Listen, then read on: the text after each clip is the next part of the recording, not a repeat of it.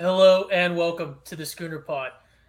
Today we are diving into what we like to call the weekend spread. It is our gambling focused series that we normally produce about midweek during the season, and we review sort of all the Big 12 games and some of the more exciting games to look at from a gambling angle. But that's during the season. Right now we're in the preseason. We're in the talking season, so to speak, because there's nothing that we can really back up right now. It's all chitter chatter. But what we can do is the preseason odds, the preseason favorites, and everything else. We've broken them up by conference, and right now we're going to be kicking the Pac-12. If you're new to joining us, I'm Ty. Today I will be joined by Jameson and Commodore Boaton Blake, our resident TCU and Baylor alum. So he represents sort of the rest of the Big 12, but our gambling expert as well. So welcome, Blake, to the Schooner Pod. Thank you. I like the lead in that the weekend spread usually focuses on the Big 12 because today we are talking about the Big 12 West Conference. So I'm happy to talk some Pacific time zone teams and teams that are going to be a part of the conference in a few years. Yeah, bring up the tweet that you just sent in our group text about looks like there's a little bit of Big 12 Pac-12 beef right now. Yeah, the Big 12 is just, with our new commissioner, he's going at their throats. He just tweeted out the attendance from 2019, which you kind of have to do because the Pac-12, basically banned fans for the last 3 years due to an unknown disease. But he basically tweeted Bobby's raging in the producer room,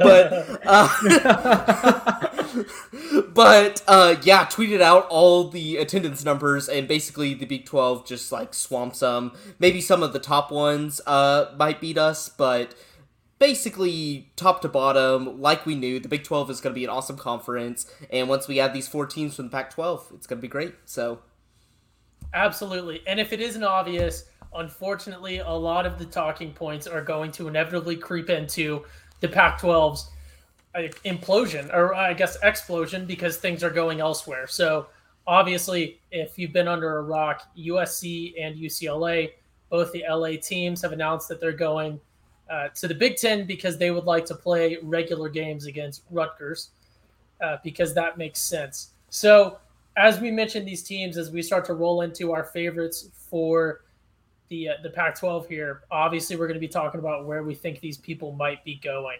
So before we roll into that, we want to thank our sponsors, DraftKings. You can see their name down at the bottom if you're watching on YouTube. And all of our lines and recommendations are going to be from the DraftKings lines. We recommend those, obviously, because they do see fit to generously sponsor us for a trivial sum of money every month. And then we also want to mention right before we roll in that gambling, it can be great, but it can also be a problem. If you have a problem, link in the description for ways to get help, and we absolutely do recommend that. So without further ado, Blake, I'll let you sort of take it a little bit here. Who is your favorite to take the Pac-12? We're just going to jump right into the meat right at the start. Yep, so to remind all the listeners out there, the Pac-12 is still kind of divided through divisions, so you have to think about this as who's going to be the representative from Pac-12 North, who's going to be Pac-12 South. So we'll start in the South, the team that I love, and honestly, I have this team making the playoff this year in the 4th spot. Give me Utah. Utah Utes are a awesome squad, and it's one that I think people kind of got buried last year because they had such a bad start with Charlie Brewer. Former Baylor quarterback, came in and got benched for something that Texas is known for, is giving away quarterbacks that end up succeeding in other spots than Cam Rising.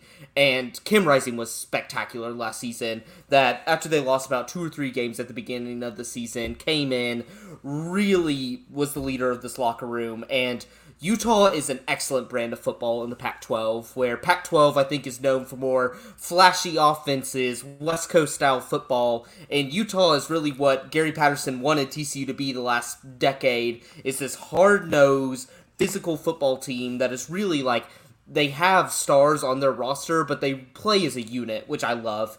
And so I have them as my surprise playoff pick because when we get into win totals, I think they're, besides a visit to Florida in the beginning, their schedule's pretty much a breeze.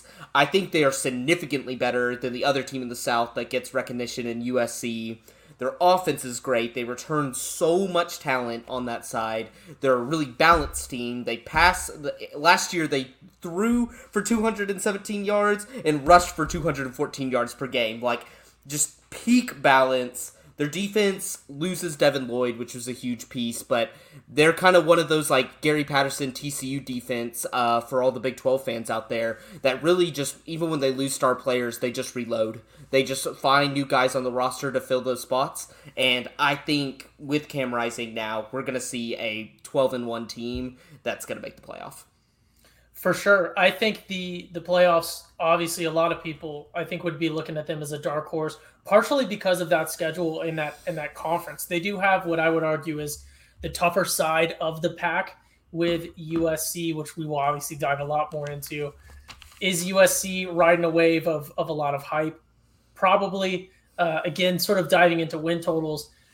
Exactly a month from now, Utah, as you mentioned, opening up their season against Florida, which is really, really exciting. I think they deserve credit for that. I think they'll win that one, but you gotta give them credit for scheduling, because they scheduled this, before the Florida sort of implosion that has occurred. But you got to give them credit for scheduling exciting games like that. They're seeking out that competition, and they're seeking out that resume to be able to put those resume points together. So I think, I really much agree with you. I very much agree with you on Utah. I think you could get into some spicy takes that aren't necessarily even that spicy, saying that we could be looking at an undefeated Utah situation. Yeah, but if we're looking at the over-under for win totals, and we're using our DraftKings, I'm looking, and I see USC at 9.5 and Utah at 9. So yeah, that's I saw something that. Pretty spicy here. I disagree with the odd makers here. Like, if I'm looking at it, I think USC's probably priced correctly. Like, this could easily be a 9-3 squad, and I have no problems with it. But, like, 9 wins for this Utah team that was excellent last year, and they're bringing back most of their talent on the offensive side of the ball, have really, like, each year, it just feels like they're climbing up the ladder of just knocking on the door of a college football playoff bid. They, besides USC and besides Florida, those are their 2 toughest games. And, like, I think after that, they're favored in just about everything. And I think they even came out with that stat today of, like, the projected favorites. There's only 6 or 7 teams, and I believe Utah was one of them. I just think 9 wins, like, that's a perfect bet, because at worst, they fall way under expectations and they go 9-3 and you push. But it's an insanely low win total, I think, in my opinion, for this Utah team. Yeah, I think a little bit of that might be just because of that Florida opener. They're a little bit, intimidated with a tough opener. But catching USC at home in the middle of October, I think, is a really big deal for Utah in terms of their momentum moving forward to the season. I feel like that's kind of like, that game will unlock, the rest of the Pac-12, and we kind of get to see what might happen at the end of the season by the winner of that game. Because in terms of momentum, if USC loses to Utah, that's tough because, they've got, UCLA and I guess Notre Dame out of conference after that, but still 2 tough games. So that'll be a really fun one to watch. And to be honest with you, that's right around the time that Lincoln Riley starts to crack a little bit. So maybe. For sure. And I think this is sort of a natural, obviously we're going to mention Utah a lot more, but this is sort of a natural rolling in point too.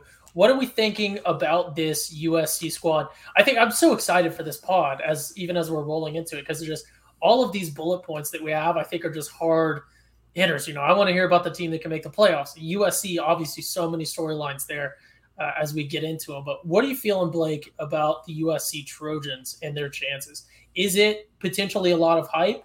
Or are you buying that hype? Is this the beginning of something special down in Southern Cal? I wish I could just be an OU troll here and be like, USC's gonna come in, make the playoff, like, really make OU fans miss Lincoln Riley, but I can't here. This is like a casual college football fan's, like, dream, this team, is because they basically picked up, like, besides quarterback, all skill positions. They got Travis Dye, they got Jordan Addison, Mario Williams, Caleb Williams, and just decided that, like, on paper, you're like, that is a fantastic haul. And it is. Like, those are very good skill players.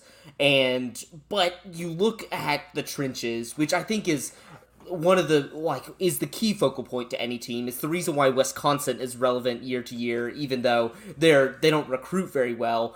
They have nobody on the offensive line, and nobody really on the defensive line either. And so it's basically what he's constructed there is a OU team with kind of their skill pieces without OU's talent on the offensive line, and then I think just a significantly worse defense. Their offense is going to do great in this league. Like, let's be honest here, the Pac-12 is really not that deep, really not that defensively heavy, and so they're going to shred teams apart just because of the sheer offensive talent, but kind of like some of Lincoln Riley's teams at OU, I feel like Alex Grinch isn't the guy. Speed defense is not the way. You need power defense. It's always been that way. There's a reason why, like, SEC teams aren't adopting that model, and I think that kind of leaves them vulnerable. So they'll probably win 9 games just off of sheer offensive talent, but when you're talking about those in the trenches games, when you have a Utah, like, which is basically the antithesis of your team, I don't like USC in those games. I just don't think the speed defense thing works. I don't think they have anybody on the lines, both sides of the ball, that can really help them win. I could not agree with you more, Blake. Specifically, one of your last points there with mentioning that USC and Utah are almost complete opposites when it comes to how do I want to build a program. And I don't want people to jump on me for this take, but because obviously they can't. They would if they could. But Utah is trying to build that stereotypical sort of SEC national championship team where they may have some stars. And I mention this all the time with Alabama. They don't have to have a star quarterback to win it. In most cases, they focus a lot more on the other positions. They're building the fundamental team. And then when I look at USC, obviously there's some inherent bias here as an OU fan, but I almost see it as the ultimate Lincoln Riley team. And I think it's because USC, obviously, they haven't even had a full year, a full season there. It hasn't even gotten into recruiting. So a lot of transfers coming in. I don't think you can argue that they have sort of won the transfer portal this offseason, if you want to term it in that way. But it's almost this every stereotypical Lincoln Riley trait turned up to 1,000. So it's just 100% focus on a handful of flashy skill players. Nothing else matters. The offensive line sort of doesn't apply to this because obviously Lincoln Riley had some very good offensive lines at Oklahoma.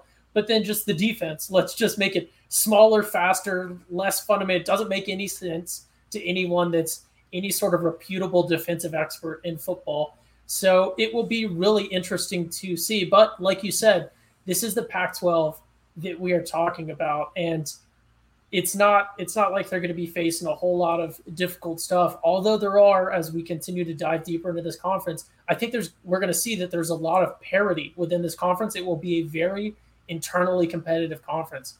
I think I'll call that now. But yeah, when we're looking at who could win the conference or who is going to be odds to win the conference, just to mention it again, because we are trying to do podcast format, USC is at plus 200 right now. I have them on DraftKings, which is slightly below Utah at plus 280. So Utah tied with the next team that we're about to dive into, I'm sure. But yeah, USC, I don't know if that's I think that's a short, to use a financial term there. I would not take those odds. I don't think they should be the favorite. It's just a hype. It's for all the casual fans. And just one more point on this, even though transfer portal, is going to be a big deal in college football going forward because it's an easy way to plug some of the holes that you have on your team, but it's not meant to rebuild a single team in 1 year. It can accelerate that, but we're going to see it this year with USC, I think. They just don't have depth. It's like injuries happen, but they've allowed Oregon basically to set up shop in Southern California the last 5 years, take all their good prospects, and even if they filled some of those with the transfer portal, if one of those guys gets hurt, they have nobody behind them filling them just because the recruiting classes have been so bad. So don't buy this number. I just don't. USC, it's just, even if you believe they're going to make it to the Pac-12 championship, these are horrible odds. They are by far not the best team in the Pac-12. Do not buy this. Yeah, I think that it's really key that you made a good point here that the transfer portal is a huge part of college football nowadays. And that's how a lot of people are almost having this second level of recruiting.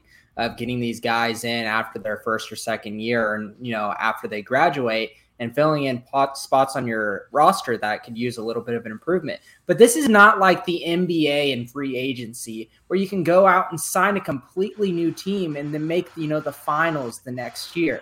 If we're going down the depth chart of USC, I think there's probably 8 out of the 22 of them of their starters are going to be transfers. That is a lot. And there is a lot to learn of a new scheme, of a whole new coaching staff as well. So just to think that even if they were all great players, obviously there's going to be some hiccups in terms of getting along with each other, getting to know how each other play, and also learning a new scheme within a year's time. That a lot of people at OU saw that a lot of our defensive backs and defense as a whole, these really skilled guys couldn't grasp Grinch's defense and got overwhelmed and completely shot all their confidence down. So I'm very, very skeptical of USC because all their starting wide receivers should be transfers out of their 3 deep. And then their quarterback and running back.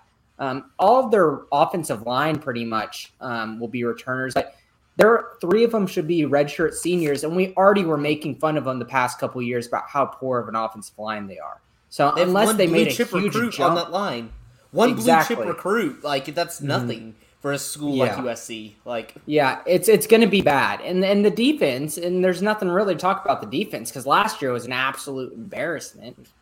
You hope for the best, but there is a familiar face in Xavier Alford on the secondary at safety who transferred in from Texas to USC that I'm really excited to watch him burn in USC if that happens this season.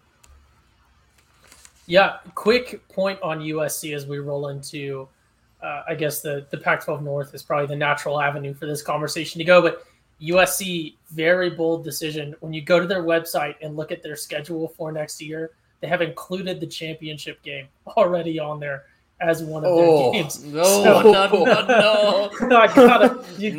No. It's a bold move, Cotton. But when we're looking at the Pac-12, I think that we've sort of, again, it's a divisional conference, unfamiliar to a lot of Big 12 people. They're trying to rack their brains and come up with the last time that OU was playing in a divisional conference and we were playing Nebraska, which is weird because we're playing them now this year. But we talked about Utah, who I think we all agree is the favorite. And when we're looking at the gambling lines, again, sort of keeping the gambling focus here, the fact that they're not the number one favorite in a lot of odds makers' minds right now makes that, a very serious thing to look at when you're looking at seriously putting some money into the conference odds. But then we started talking about USC. I don't think that they are the second favorite, at least in my opinion. So I think we need to pan this conversation and to slew our gaze up to the Pac-12 North and maybe look at who could be the next actual contender for that conference championship. So with that, Blake, I'll let you state the obvious. Yep. So the obvious pick here, and it's not even close, this team is going to be in the Pac-12 championship, which makes them valuable just for a hedging opportunity, even if you don't believe in this team. But Oregon's going to be there. I don't care if Mario Cristobal went to Miami. They brought in Dan Lanning, who I think is an excellent coach. The only knocks against him is that he took some of the best recruits in the nation and created a defense that we've never seen before in college football. And so, yes, like Alabama, Clemson, all these schools get these great recruits, but Dan Lanning did something with them that we've never seen before. And that Georgia defense last year was absolutely insane. So I think this is honestly a great fit because Oregon's identity over the past few years shifted away from kind of the Chip Kelly, let's just run up 70 points, let's win by just outshooting them, to actually focusing on things that matter. They focused on offensive line, defensive line. We saw Kayvon Thibodeau go in the top 5 this year, top 5, top 6, but they really put a focus on offensive and defensive line, and I think Dan Lanning's going to continue that. But people forget last year, Oregon was the number 3 team going in to the final few weeks of the year and then just lost 3 of 4. They were a very good team. They went into Ohio State's house, and even Ohio State on a bad year, which won the Rose Bowl, was able to defeat them. So I think this is still a pretty solid team. It wouldn't be the weekend spread if we didn't mention this, though. There is a man that could be starting for them at quarterback. One that has featured Lord. many times on this program. No. And he's currently in a 3-way quarterback battle, but we might get Pac-12 after dark with Bo Nix, the man himself. No. Which I would worry about maybe in the big games. Like, Bo Nix loses you 2, meaningless games, but wins you that big one. Like, he's kind of 1 step forward, 2 steps back. And we have to mention, that should be a disclaimer along with the 1-800 numbers on betting Oregon. You gotta deal with the Bo Nix factor this year, because he at times can be abysmal, and I bet he gets the start. Looking at the other guy, Ty Thompson, he's a former 5-star, dual threat, great guy, but I just feel like they wouldn't have brought in Bo Nix if they weren't going to at least start him at the beginning of the season. But they're just the odds-on favorite out of the Pac-12 North. They returned their entire defense. They lose Travis Dye at running back, but gain Bo Nix, so who knows what this team, actual national outlook is, but I think it's just the odds-on favorite to win the North. For sure. I wouldn't say that Bo Nix is necessarily making a deal with the devil at quarterback, but I would say that could probably be characterized as the quarterback equivalent of a predatory payday loan or something like that. Sure, he might do something good real immediately, but you're going to be paying for that afterwards. Yep, he can get you out of that jam against a really big conference opponent. We've seen against Alabama, we've seen against these good SEC schools, but my God, will this man struggle against South Carolina at 11 a.m. on a Saturday morning? So I completely forgot they played Georgia the first game of the season. Yep, too. Yep. That is Bo Nix season. He's gonna come in and just look like a beast. Everyone's gonna be like, "Oh man, this is the Bo Nix that we thought. This is the guy that was the best quarterback in his class." Spencer Rattler. Oh, come on. Yeah, he was totally overhyped. We always knew Bo Nix was the best quarterback in the class. He's gonna go mess around with Georgia, and then, there's Bo Nix. Who's their next game after that? Because they're probably guaranteed at least gonna Eastern the next team's Washington. They're gonna cover the spread. They're gonna cover the spread. But then they got BYU after that, which might be a fun game, but it's still at Oregon. Yeah. I don't know. I think, and I was watching a lot of Pac-12 stuff to sort of prepare for this, and there are a lot of people out there that are buying the hype that Oregon is gonna beat both Georgia and BYU, which I think might be biting off a little bit more that they can chew. But yeah, quick shout out to Oregon for having, I think they have one of the best schedules in college football this year. It's certainly on the tougher end, extremely tough for a Pac-12 school. So you got to shout them out for that and scheduling some really good opponents. But I think with Oregon, I don't know if they're going to be a winner. Certainly I wouldn't look at them as a playoff contender, but when I'm looking at competing for the Pac-12, they're certainly up there with who I would be taking from the North for sure. Also, we got to keep injecting this into the podcast. Are they writing their resume to go elsewhere? I've been seeing a lot of chatter about Oregon going to the Big Ten next. So all these teams could also be writing their resumes for exit options. I'm just going to bring this up here, and this might be a larger topic for another podcast, but as the Big Ten, why the hell are you not taking Oregon? You have Rutgers and all these other bum teams that just siphon off of your paydays. Why don't you kick a few of those guys out and bring in Oregon, which actually, has probably a lot of t-shirt fans just because of their flash, and has the Phil Knight, money banks behind it to fund this program. Oregon has been so relevant in football the last 10 or 15 years. Even when they had the Willie Taggart stuff, they've bounced back and redone their identity, but still have that cool brand. Why are you not bringing this team over? So, North to South doesn't matter anymore? I guess that's what Bobby says. That's completely throws everything out of the dirt. Yeah, get in the trenches. But let me talk about Oregon, because there's no doubt that they are a good stock to invest in right now. In the times of NIL, a lot of OU fans have seen it. We're losing people to Oregon because they're getting paid. They're the Texas A&M of the North in terms of paying athletes to come and play for them. Ashton Kozart, Exhibit A, goes out of nowhere, and it's OU seems to be his favorite for the longest time. He made it through the Lincoln transition. and then he's gone to Oregon. So I think that's a team that will slowly continue to get better, and especially if you put it in a very good environment in a succeeding conference, that might be a team that doesn't make any sense why USC and UCLA were really the first choices out of that. And Bobby has notified us that it is the two best teams that they've gone away from divisionless football. Whoa. But I will still say this. Oregon has a significantly easier conference schedule, I think, than USC. I'm still taking them. I don't buy the USC hype. I really don't. Like, the two teams that they're going to struggle with most, if they play them, is going to be, so they're going to play Utah, but if they play Oregon in the championship game, they're too physical of teams. And like we talked about, I like physical brand of football in a conference that plays like a whole bunch of like pansies and just spreads it out all the time. Obviously, we knew about the divisions. We were just dividing it up for the listeners' ease. Of course, and yes. For our own.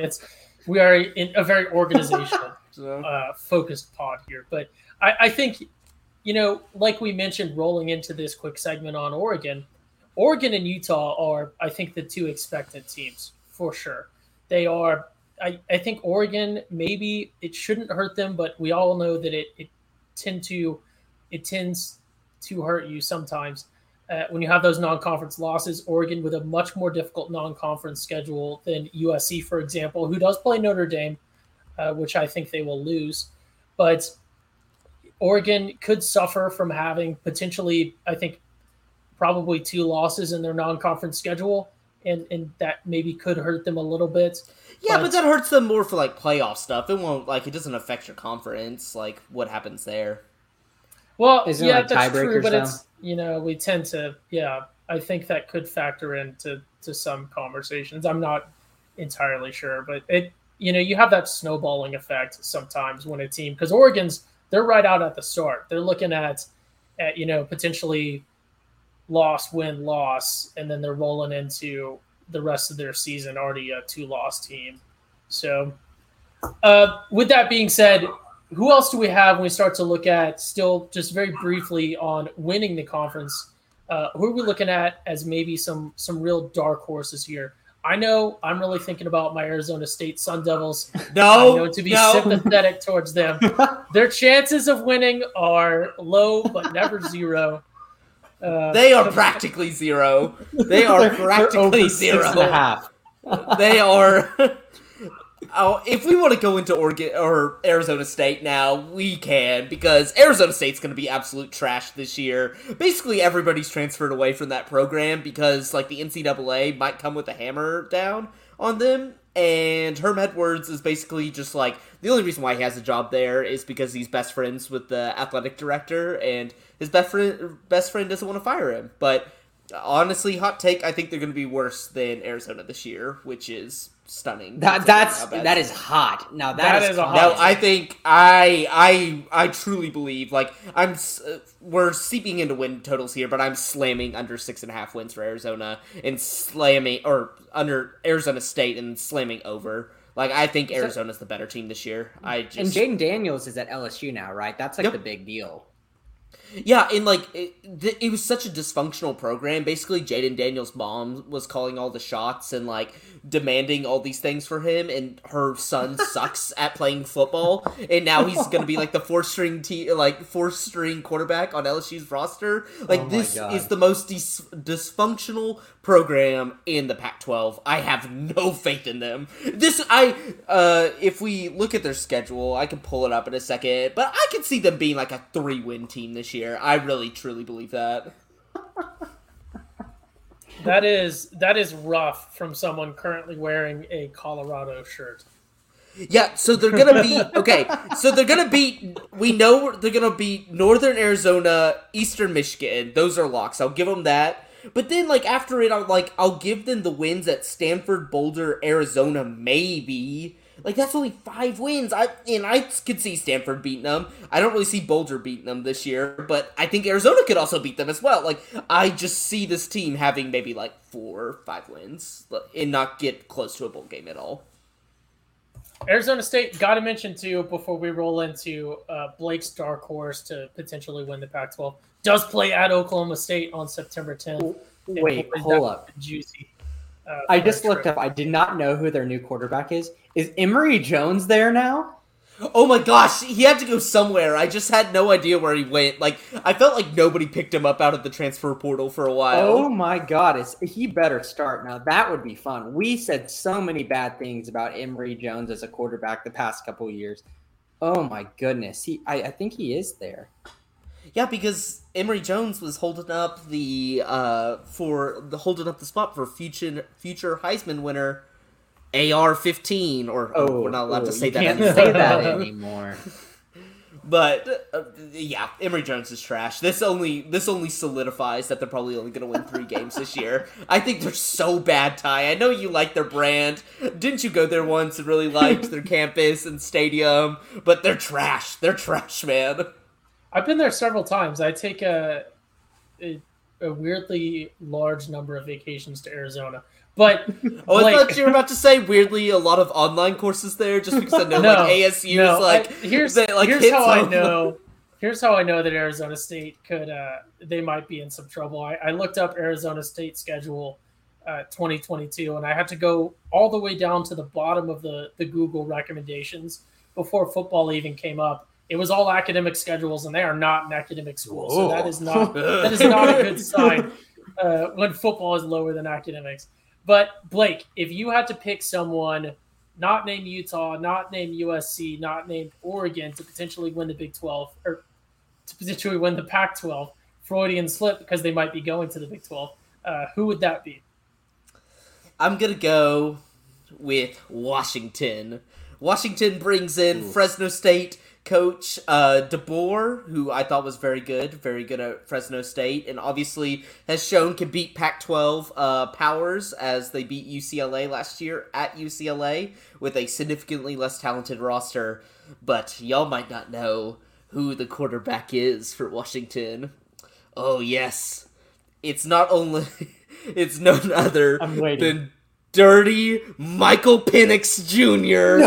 No! Penix is back. He's not at Indiana anymore. He is at Washington. And look, what's going on? This team has always had probably the best or second best defense in the Pac-12. So it's going to keep them in some games, but their offense has been atrocious the last 5 years. But if you back Michael Penix in a quarter, he can get you out. That's what he did with Indiana when he's healthy. That's the big asterisk next to Michael Penix.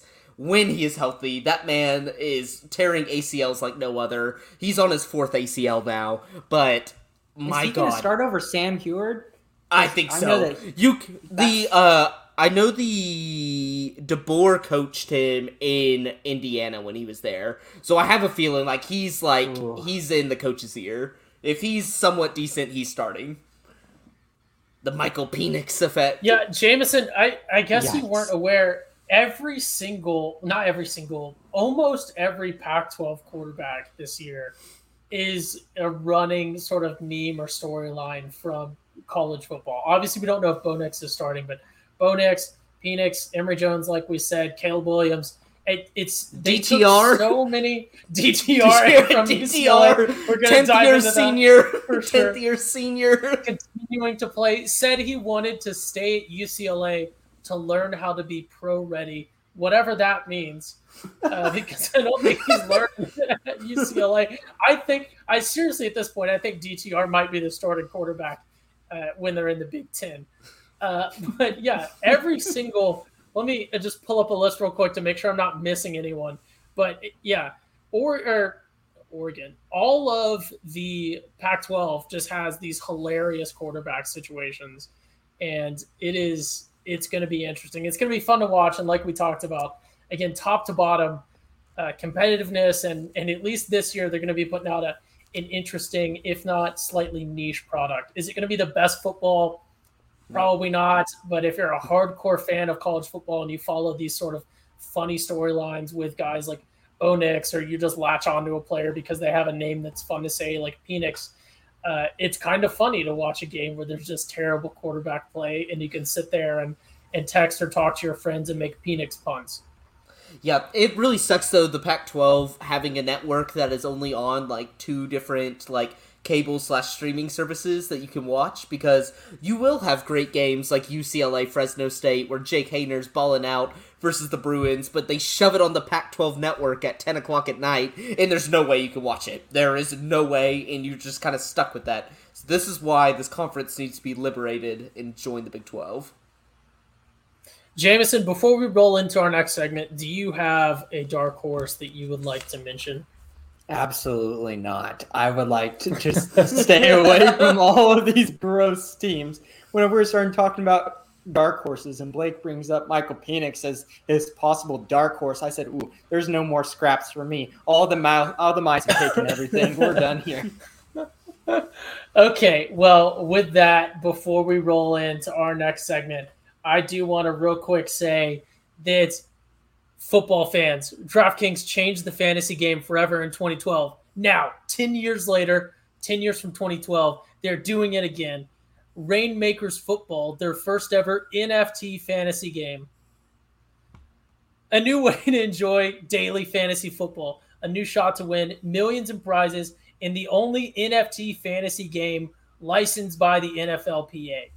Playing Rainmakers Football is simple. Buy, sell, bid, win player cards of the biggest names in the game through regular drops and auctions. Build your collection of football stars and enter free Rainmaker Football contests all season long to compete for millions in jaw-dropping prizes. Each week, craft your lineup of athletes, form your NFT collection, and rack up points for touchdowns, receptions, and more, like you would in daily fantasy football.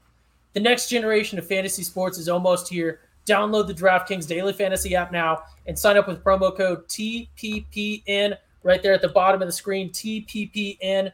Click the Rainmakers title and opt in so you can be ready for the next drop. Play free for millions in prizes all football season and build the ultimate NFT fantasy franchise with Rainmakers Football. That's promo code TPPN only at DraftKings. Eligibility restrictions apply. See DraftKings.com for details. So, with that, I'm so excited for Rainmakers Football NFTs with promo code TPPN. But we've sort of been talking about it this whole time. Right now is that time in the pod where we're just going to start to dive into just interesting teams. This is almost an a la carte free-for-all. Mention the teams you want to mention real quick, and then it's going to naturally roll into, keep listening because we're going to dive into those juicy win totals. So we already talked about it a little bit. I think we all know my most interesting team is Arizona State. I love the sloppiness. I love the funny storylines. I love not caring about a program as I watch it implode because it seems all too often with the Thunder and with OU, I have to witness implosions firsthand that I'm emotionally attached to. So Blake, do you have anyone that's sort of most interesting, a team you're going to be watching, maybe a team that you're looking forward to picking a few lines here and there, or a team that's just exciting to watch this upcoming season? Yeah, I'm going with my guys in the Spooky Beavers out of Corvallis, and as CEO Bob said in the comments, USC could be on upset loss in Corvallis. Who knows? Because honestly, this team is great offensively. We saw it last year. Incredible. They suck defensively, like really bad. But you know what? Like a lot of Pac-12 teams don't have great defenses, so you can kind of get in shootouts with them. I love the energy that comes off on their team. I remember going to a TCU Oregon State game the year where TCU made the Rose Bowl way back in the day in Jerry's World. Great fans. Had the best alternative logo with the all black and gray beaver, thus Spooky Beaver. I just like their offense. Like, I like the energy around them. They were a 6-6 team last year. I feel like that school is constantly the underdog, whether it be basketball, whether it be football. I like their scrappiness. We like scrappiness on their pod. So I'm taking the Spooky Beavers. Absolutely. In Oregon State, we were this close to greatness. Oregon State almost had JT Daniels as their quarterback. It sort of fell through last minute. But that would have just been the icing on the cake of the funny quarterback storylines. Jameson, do you have anyone that's sort of interesting to watch in the Pac-12? Jameson is shaking his head no. I assume that means no. The rest of the Pac-12 just is kind of boring, to be completely honest with you. Like, the ones that we haven't mentioned already, like Washington State, no. Cal, does anyone even pay attention to Cal football? Cal won't have a football team in 10 years, I don't think. Like, I think they're just going to be like, screw this. We like our liberal academics, and that's it. I mean, it's pretty top heavy for me. I mean, I'm interested to see what UCLA does this year. To be honest with you, 8.5 at the win total, that's pretty high, you know. Can they kind of build some momentum and become like a legitimate team? But I'm quite skeptical of that. Yeah, exactly. The reason why I didn't put UCLA here is they're just not a sexy team. Like, you think Chip Kelly coaching a team, you expect them high-powered offense. They honestly are just really steady now. They beat the teams they're supposed to. They lose to the teams that are better than them, and that's how I think last year they're 8-4. It's just like very steady, and I hate that for Chip Kelly. I miss the Oregon days when you would see across the ticker on the bottom that was like, oh, Oregon is beating this random FCS team 90-0 in the first half. Like, I miss that. Where is that at UCLA? Least sexy team of the pack. I'm not on UCLA bandwagon at all this year. Like, DTR, you expect him to be a sexy quarterback. He is the most boring dual-threat quarterback you'll ever watch. Or a single-threat, sorry, you can't pass, so single-threat quarterback, but that's why you beat me to the punchline. I was thinking the exact same thing. That's why UCLA is not being featured on this segment. I'm sorry. If I recall, I think like last year before the season, was it you that was trying to argue with me that he was an accurate quarterback? Yes, the stats showed it. The stats, the advance. I got in the data, in the spreadsheets. The analytics backed it up, and it probably still does. But I need to remember, I got a set of eyes too. The numbers aren't all that matters because, yeah, he's just DTR. There needs to be a DTR award after he graduates in 10 years of just like most average, like below average quarterback, but we talk about him all the time. Sounds like Spencer Rattler. When I look at UCLA, what I see is if you were to take an Adam Sandler movie and turn it into a football program, everyone knows all the names involved, right? You recognize all the names involved, the quarterback, the coach, the actors. You recognize all the names. You don't really care for any of them. None of them ever really do anything that good. You think that maybe it was good back in the old days, but you don't want to test it because you know if you go rewatch, it's probably not going to be that amazing. And you see it coming out with new stuff, but you don't really care. So like, how the hell is Kevin James still acting? Exactly, he's the DTR of acting. Give that man the DTR award for acting. But on a sort of bigger point, Jameson, I was hoping you were just going to give me a flat no. I'm not interested in anyone in the Pac-12 because I think that's generally the thing. You know, we're sort of searching for content to sort of squeeze it out there. But you look at the Pac-12 and you see Oregon, who, you know, is riding on a lot of brand name. Potentially, they could be good. Utah, who is most probably fundamentally sound, but just doesn't excite anyone. No one really cares. They're not even the biggest program in their state.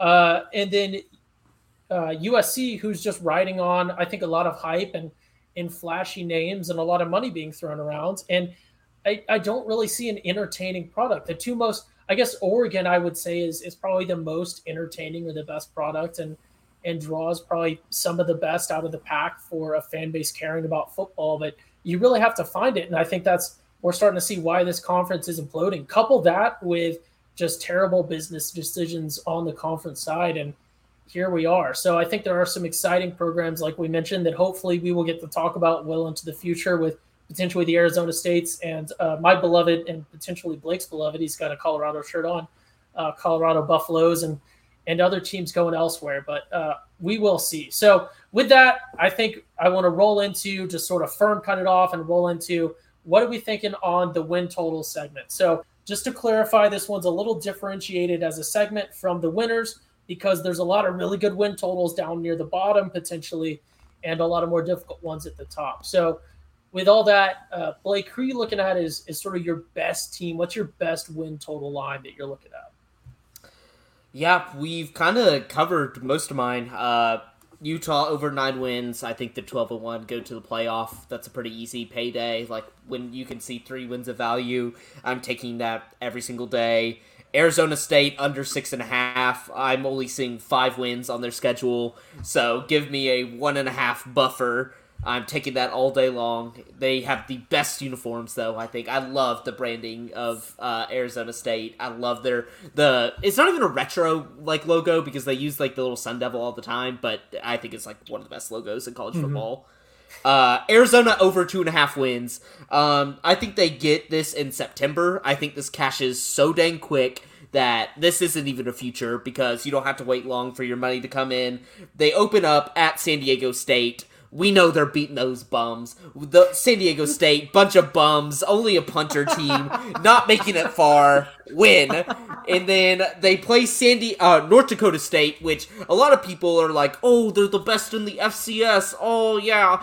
Okay, the FCS, there is a huge step, I think, between FCS and FBS, especially Power 5. I know North Dakota State beat Iowa State that one time, and people are like, they could be good. See what James Madison is doing right now in the Sun Belt. They're projected to be like second to last in their division. They aren't on the same caliber. Don't even get me started. There's 2 wins right there, and then they play Cal that same month, and they just don't care about football anymore. Like, Cal can't score points, and they have a great defense, so if you can score 1 touchdown, you are safe. That's 3 wins, cashes the over right there. Even if it bumps up to 3.5, I'm still taking it because they still have Boulder on their schedule, they still have Washington State on their schedule, and at home versus Arizona State. So I think 2.5 wins. This is an awesome value. And lastly, just for the memes, under 9.5 USC. I'm not buying the flash. Like, they're kind of like the Lakers, the Cowboys, the Yankees of sports, right, of college football right now, in the sense that they are getting so little value just based on their name. Like, they know that people are going to be placing bets on them, so sportsbooks are going to artificially just make those odds crap. So 9.5. I think they lose to Notre Dame. I think they lose to Utah. And then if it's like any other Lincoln Riley team, they're going to struggle to a random team in the middle of the year that you expect them to blow out. And they just end up struggling. So there's your 3 losses right there. They don't make it to the Pac-12 championship to make it up. So give me the 9.5. For sure. Real quick, South Dakota State, they cannot be discounted. Little known fact, they have an aircraft fleet over North Dakota, 100. Or North Dakota State, yeah.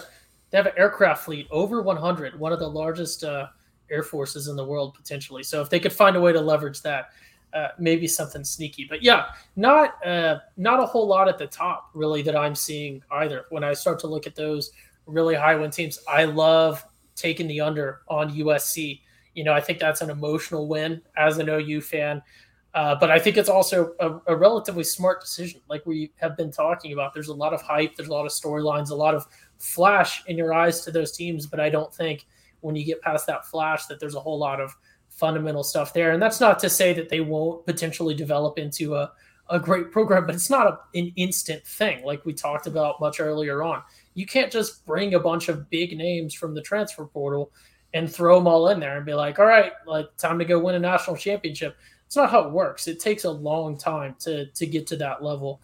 Other things that are jumping out to me, I kind of like taking a UCLA under. They're at 8.5 for their win total, and I feel like 8 is a potential good ceiling there for a team like we talked about that is hanging on to the fact that they have a quarterback who people just know his name because he's been there forever, and a coach that has not been successful there and continues to, I guess, remain at his post simply because, 7 to 10 years ago, he had success at a different university and truly a different era of college football. Not to demean them, but I think that's just how it is. I almost think one of the most competitive ones is Colorado at 3.5. And I think maybe just because emotionally, I like that team. I think a lot of people maybe like the under, but I'm known for constantly saying that Kansas will win at least 4. And Colorado is Kansas of the North, and I have Colorado to win 4. So I certainly wouldn't put any money on that, but that's one that jumps out to me. Colorado, the problem is they draw a really tough non-con schedule. They have TCU, which I think TCU is like a 6-6 team, but still a hard team, and then they have to play Air Force, and I'm just all over Air Force this year, so no, stay away. But and I do like UCLA in the most Chip Kelly fashion. They schedule 3 nobodies as their non-con, so you like a 9. You like a No, 9 so win they or a played 10 like win? three. No, they play like three nobodies, but then they had to play Utah, Oregon, USC, and so that's kind of rough. And you don't expect them to win every other. Like, there's So some game they're gonna how drop many in do you there. have them winning? Like max 8-4. They're like last year, 8-4. So That's why I that like if it. yeah, so their odds are 8.5, Yeah, aren't no, they? yeah. So I like the under. I So like the you under. like the under? Oh, Yeah, okay. yeah. Okay. They yeah. like it looks deceiving because they scheduled the nobodies, but then it's like they kind of have to play the best. They have to play Washington, Utah, Oregon, USC, and those are the four best teams in the Pac-12. And I don't think they might take one of those, but they're gonna drop one to like Stanford. So Jameson, looking at these DraftKings win totals, anything jumping out to you? Yeah, I like over 9 on Utah as well. I'll hit the over 8.5 on Oregon just because all of their tough games on the season are at home. So, I guess not in terms of Georgia, but, BYU, that's a game that I'm really, thinking that could go either way, and they should be the favorite in. UCLA's at home, Washington's at home, Utah's at home. A lot of those tougher games within the conference are at home. So that's going to be really helpful for them. I think 8.5 is a good number to go over on that. All right. So I think, again, there's not a whole lot here. There's a bunch of big punchy points up at the start. But I think right now is the time to roll into, as we start to wrap up the pod here, the two games that we're each most excited about. So for situational awareness for the listeners, for the viewers, we're going to break into our game that we're each most excited about, and that's going to be our game that should be good football, maybe national relevance, things like that. And then we're going to dive into what we call our sickos game that we're most excited about. That's the one that's maybe just the grossest matchup at the weirdest time, or the weirdest matchup, or the funniest matchup in some way. It doesn't have to be good football. In fact, when we're looking at the sickos game, the sloppier the better sometimes. So with that being said, for y'all's situational awareness, Blake, what is your number one good football game within the Pac-12 that you're most looking forward to this next year? yeah, there's three that stands out, but I'm just gonna go kind of with the traditional, just USC, Notre Dame.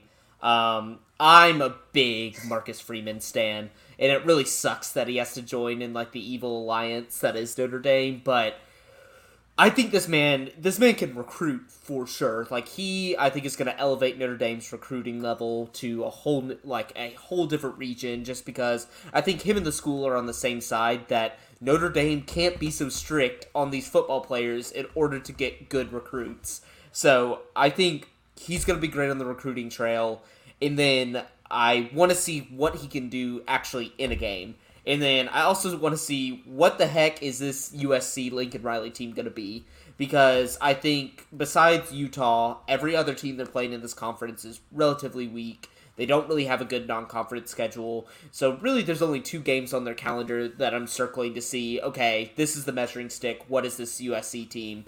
And so that, I think, is just going to be a great classic of 2 coaches that are, one, coaching for the first time, like their first year, but also Lincoln Riley, another program. I just think will be a fantastic watch.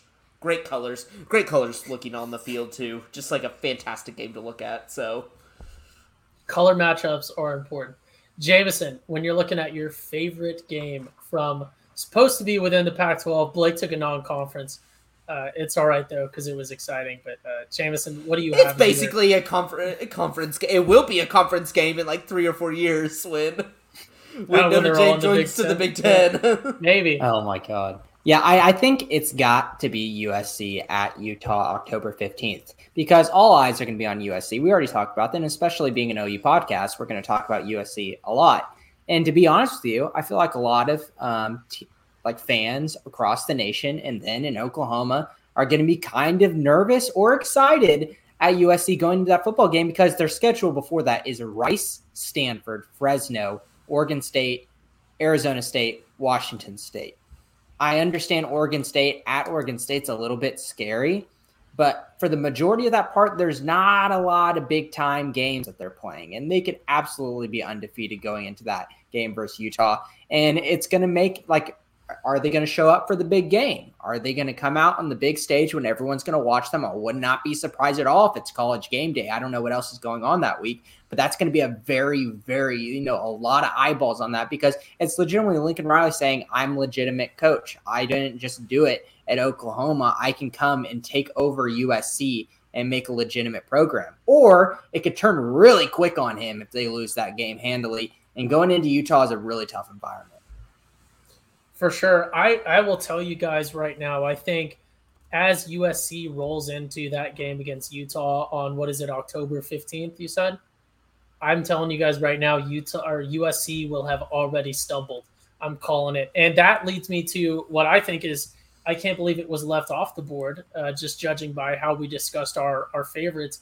I'm loving November 19th in Eugene, Oregon, Utah, Oregon. It is 2 weeks before the Pac-12 championship game. And I think that, even giving credit to USC, I think there are so many potential scenarios within the Pac-12 where this Utah-Oregon game, 2 weeks from the Pac-12 championship game, is the one that determines who's going to be playing in the conference championship. This really is giving me the sort of vibes of a traditional OU sort of down year Bedlam game where it's who wins Bedlam, that's going to determine who is playing. Does it necessarily mean that both teams are going to be playing? Is it going to determine who's the favorite in the championship game? Is there going to be tie-ins? I think there are so many implications to this one. And I understand the sort of broader thinking past this season, Lincoln Riley putting his stamp on a program and things like that you can talk about with storylines for other things. But I think that when I'm looking at all the Pac-12 schedules this season, I don't see a game that is more consequential in more iterations of scenarios than this Oregon-Utah game. I think this one, in so many potential scenarios, because we don't know what's going to happen, this one is going to maintain relevance. This could be a game that has relevance towards someone going to the playoffs or not even. So I am very excited for this game. It's a long way down the road, but November 19th, the Utes going up to Eugene and playing Oregon. Give me some sickos, because I've got one I've been really excited about all right. the whole time. All right, so those are the good games. Those are the good games. Now the sickos games, the ones that you just have a weird affinity to, we'll do sort of a reverse snake order, I guess. So actually, I'll let you take this one, Jameson, since you're really excited. I think that Blake might have the same one, and it's got to be Arizona versus Arizona State on the last game of the year. And it's Friday after Thanksgiving, which makes it even more fun. So it's in that kind of more narrow time slot where I'm not swamped with a bunch of other games. It's at 1:00, on that Friday. That is prime time, on Black Friday, that no one goes out and shops anymore. You're on your laptop, sitting on your couch, being a lazy bum, and you turn on the TV and you're watching Arizona State. And you're like, this isn't that good. But whatever. And those teams we already talked about earlier in the podcast, that could be an absolute gross matchup between two teams. And if Arizona could come out and beat Arizona State, that'd be pretty funny. But we would love to see Arizona State stumble this year.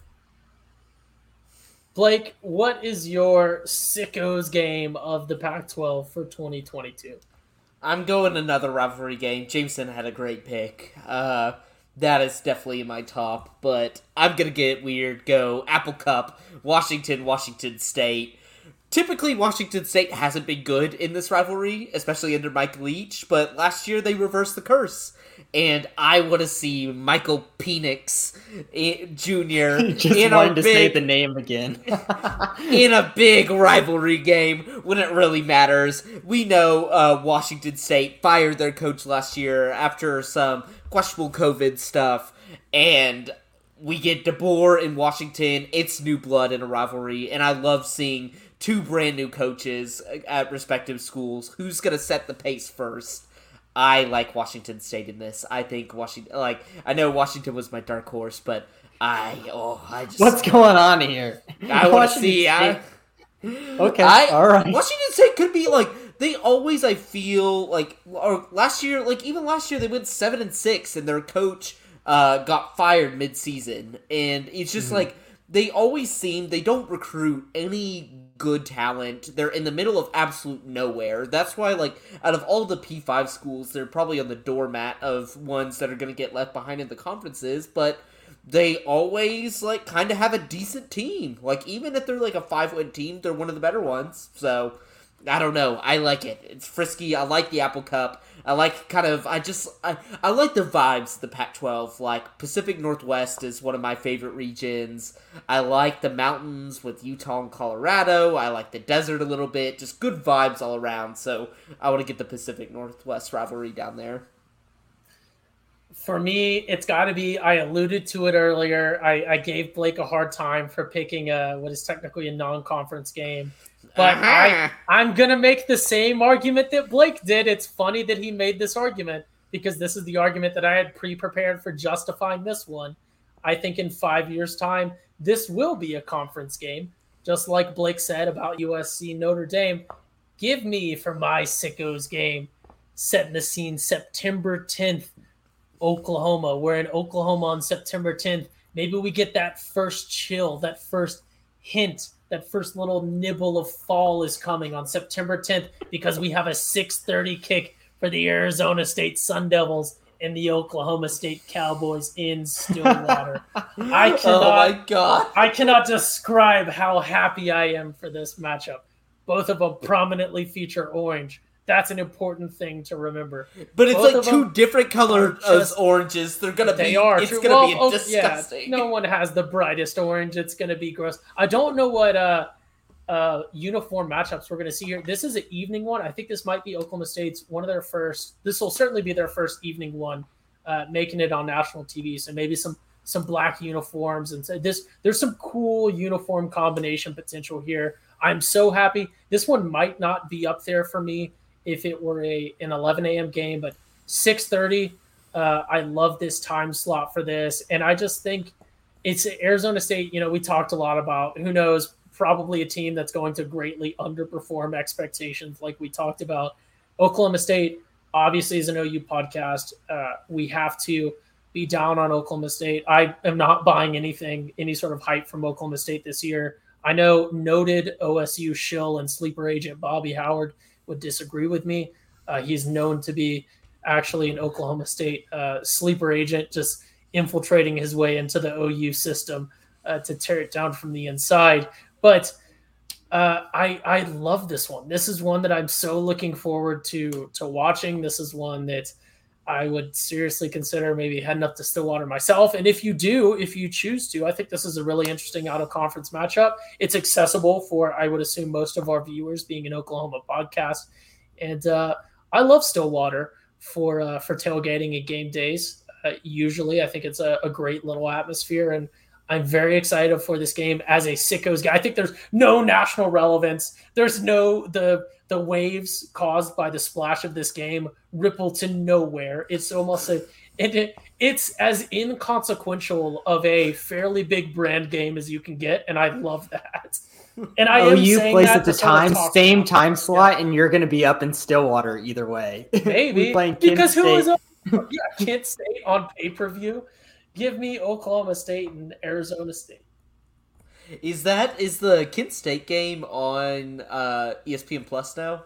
Yes. Yeah, we don't do free advertisements. Whoa. Bobby's going to explode when Bobby's given the access to ESPN Plus content. Look at his Twitter feed lately. He's like, oh my God, I get to pay $10 a month. Oh yeah, I get to watch OU stuff. Bobby, it was free before. It's funny. It is funny for two reasons. One, like you mentioned, all the things that Bobby is now just absolutely he's not just loving ESPN for posting was free on YouTube up to like a week ago. And now it's not, because now it's owned by Disney and they're going to make him pay for it. And two, Bobby hated ESPN Plus last year because he signed up for it like a year and a half earlier for a free trial and then forgot and then unknowingly paid them hundreds of dollars over the course of like a year and a half and then swore them off until OU signed a deal with them. And now he's their number one biggest fan. So hypocrite, sleeper agent for OSU, Bobby, as we all know. But he signed up for a Kansas non-conference game, and that's what's got him stuck in the subscription. which you deserve. You certainly deserve. So with that, we sort of went out of order for our pre-planned order, but thank you everyone for listening and tuning in. If you tuned in and if you listened this far to the end, we thank you very much. And again, special thank you to our sponsors at DraftKings and the Pigskin Podcast Network that we are a member of. Blake, do you have any closing words before we let you go? Nope, I'm just excited to be playing games consistently against Arizona State, Colorado, and Utah in the coming years. So happy to have y'all in our conference. For sure. Okay, also I will say this. I splurged. I was I took off time, everything. I'm like, TCU at Boulder to start the season. I'm like, oh my god, this is a dream come true. I get to see a TCU game with the mountains because there's nothing, you cannot convince me otherwise. The best backdrop for a college football game is the mountains, a nice crisp 50, 60 degree night, cool weather. I love that. Yeah. I think I already know where this story's going. And so I buy tickets, I'm going with my family, made a family vacation out of it. I took off the time. I spent all my vacation days, and then immediately after they're like, and Colorado might come to the Big 12. I'm like, well, this isn't as special as before, but I'm excited to watch some nice crisp cool football on a Friday of week 1. So okay, that's not where I thought it was going, but yeah, Boulder, I think, can't be a replaced atmosphere. Glad they're coming back to the Big 12. Jameson, any closing words? Nothing. I'm excited for you, Blake. All right, and with that, this has been the weekend spread by the Schooner Pod, Pac-12 preview for 2022. Thank you all very much, and good night.